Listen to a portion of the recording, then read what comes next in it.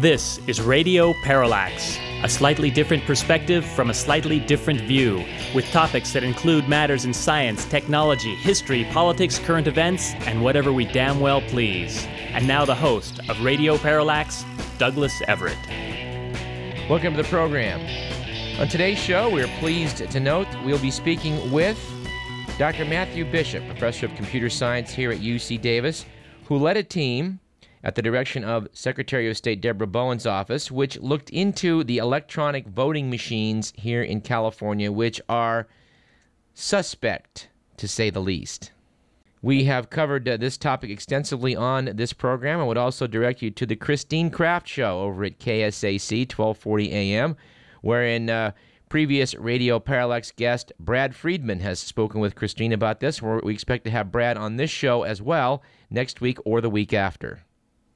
The Secretary of State's office has noted that Deborah Bowen will speak to us on this program, but it won't be on today's program owing to some conflicts in her schedule, but we hope to bring her to you next week. We have liked to point out on this program in the past that sometimes the most important news is not found on page one, and certainly a classic example of this was the July 31st Sacramento Bee, where this story about the decertification of these voting machines was on page A3, not the front page.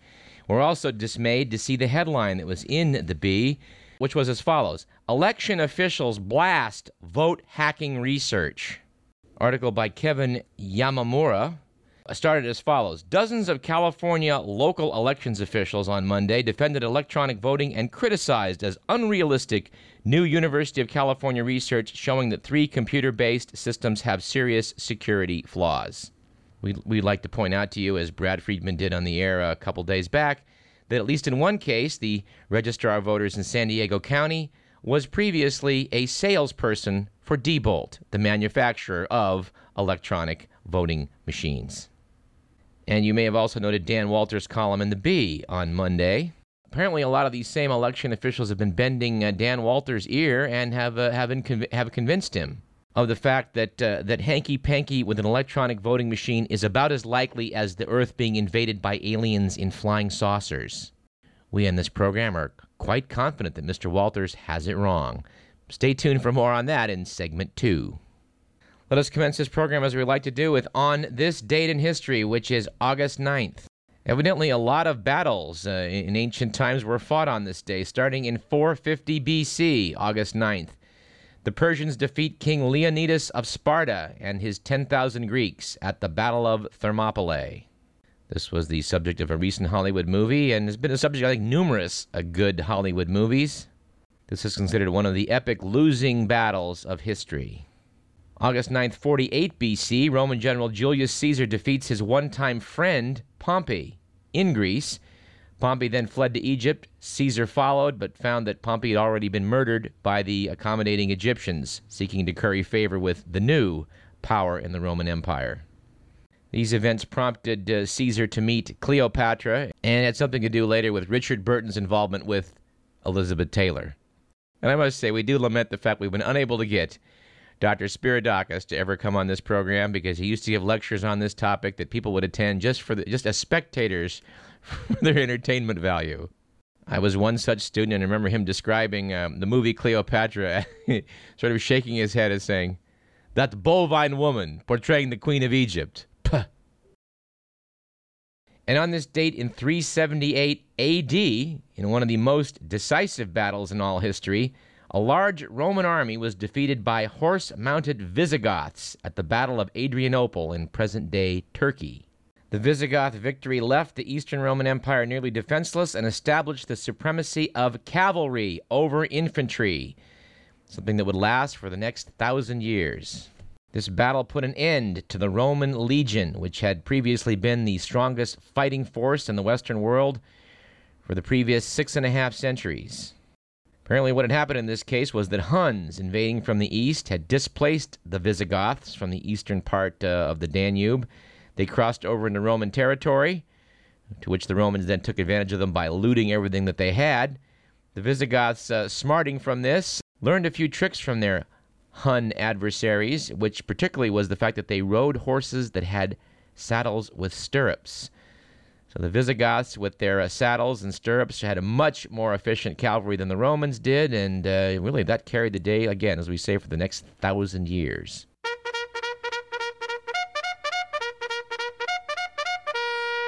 And in our final item, which also deals with the area of conflict and war, on August 9th, 1945, a second atomic bomb was dropped on Japan by the United States. That was at Nagasaki and resulted in Japan's unconditional surrender in World War II.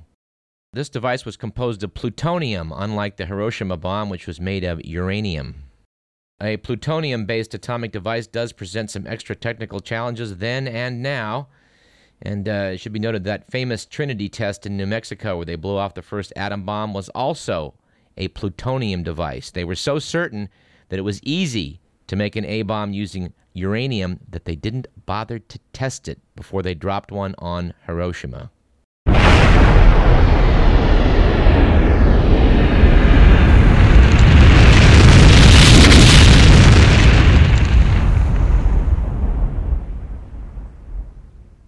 Let's do our quote of the day. And somehow I missed this one. This one goes back a few weeks. It came from Homeland Security Chief Michael Chertoff.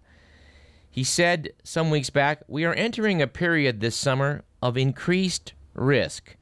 It turns out the Homeland Secretary based this assessment on what he described as, quote, "a gut feeling," unquote.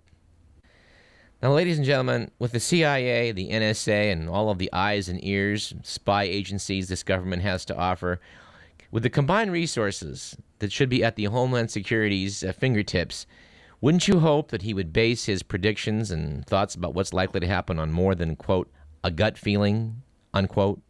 Well, we would, but then we're not a part of the Bush administration.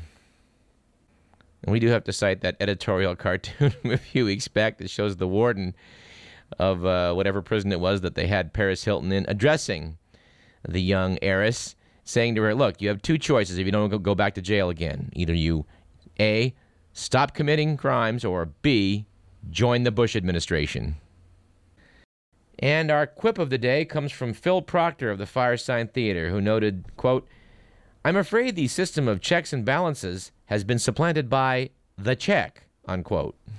And we have to thank a listener, Kim, for some of these priceless quotes. We're going to do some more quotes here that were sent to us in an email. "I prefer rogues to imbeciles because they sometimes take a rest." Said the immortal Voltaire, "Marriage is the only adventure open to the cowardly." And this quote is an anonymous one, but it's pretty good. "The human race is faced with a cruel choice, work or daytime television." And my personal favorite from Sasha Guitry, "You can pretend to be serious. You can't pretend to be witty." Thanks to Kim for that. We also have our joke of the day contributed by listener Karen. Two guys were discussing trends on sex, marriage, and values. Stu says, "I did not sleep with my wife before we got married. Did you?" Lou replied, "I'm not sure. What was her maiden name?"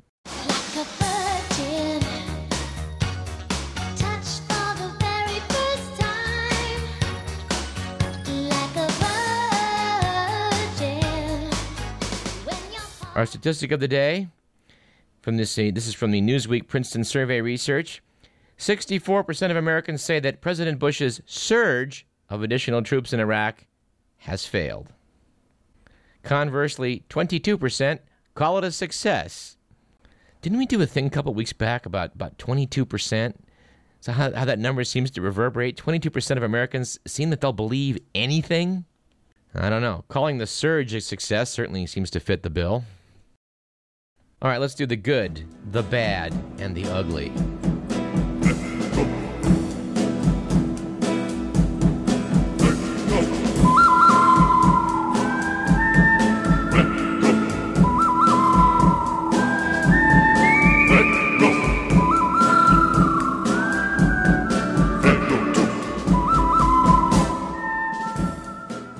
It was apparently a good week last week for holding China's burgeoning population in check, when Chinese authorities revised plans for teaching ballroom dancing in Chinese high schools for fear that students might start having feelings for each other.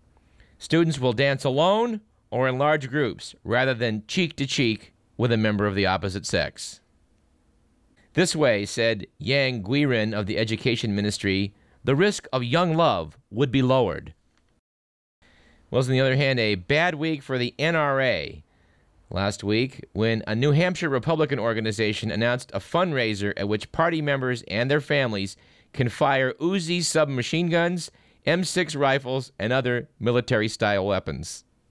Said organizer Jerry Thibodeau of Manchester, the $25 entrance fee would entitle attendees to fire weapons they might not otherwise get to handle, while simultaneously supporting the right to bear arms. It's a fun day. It's a family day, said Thibodeau, adding, it's quite exciting. So far, all local Republican candidates have declined to attend. And it was an ugly week last week, according to The Week magazine, for tort reform. After an Illinois woman who fell and broke her ankle while attempting to dance on top of a bar announced that she's suing the establishment for not stopping her.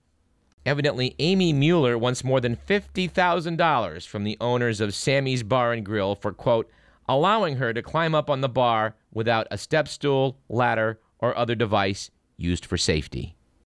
Mueller's lawyer, Frank Svervignac, assured reporters, quote, I wouldn't take a case I believe is frivolous. She's completely shattered her right ankle. This isn't, I fell and bruised my back. No, it certainly isn't. All right, that's the good, the bad, and the ugly.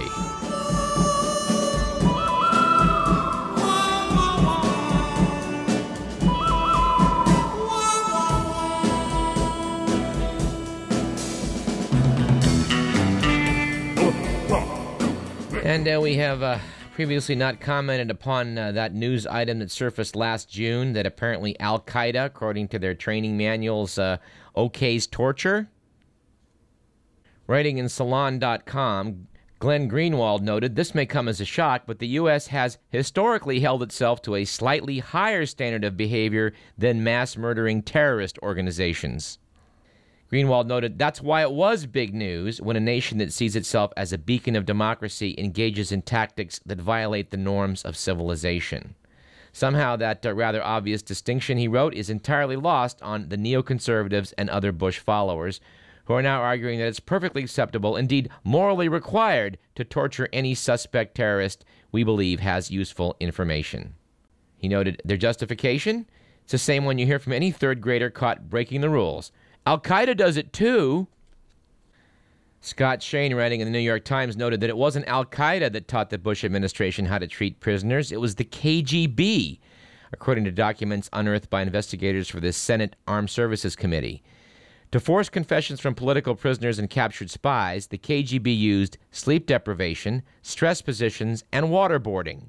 In recent years, the Pentagon and CIA studied those techniques and applied them to captured al-Qaeda terrorists. Naturally, the KGB's Soviet masters always denied such treatment was torture, just as American officials have in recent years. According to the Times, personally, we feel a lot less bad about this if these techniques were being applied only to al-Qaeda terrorists, but in many cases, a lot of other people get the same treatment that apparently turned out not to be terrorists. I mean, some of these cab drivers that were turned in Pakistan for the bounty offered for anyone that could find a terrorist, you could waterboard them all you want. They weren't going to be able to yield any useful information. And in theatlanticonline.com, Andrew Sullivan noted that the Nazis pretty much had the same view of it not being torture. They noted that the very term enhanced interrogation, the one that's the Bush administration's euphemism of choice, was actually coined in 1937 by the Gestapo, who insisted that it never tortured anyone. It just found clever new ways to make people talk. This does remind us of the famous quote of Sigmund Freud when the Nazis forced him out of Austria, and the Gestapo made him sign a paper that he'd not been abused by them.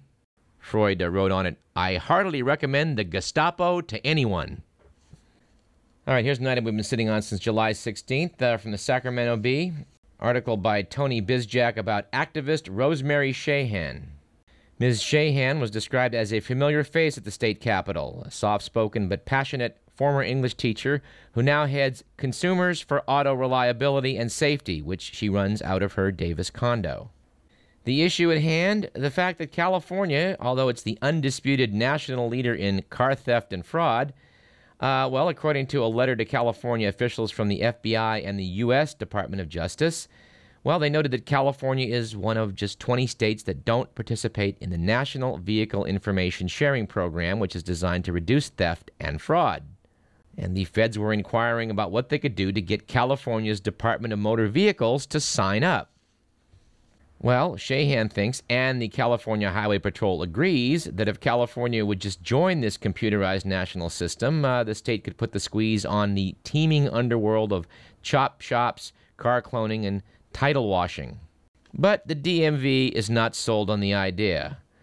The article quotes spokesperson Mike Morano as saying, "The National Motor Vehicle Title Information System is a good concept and has merit.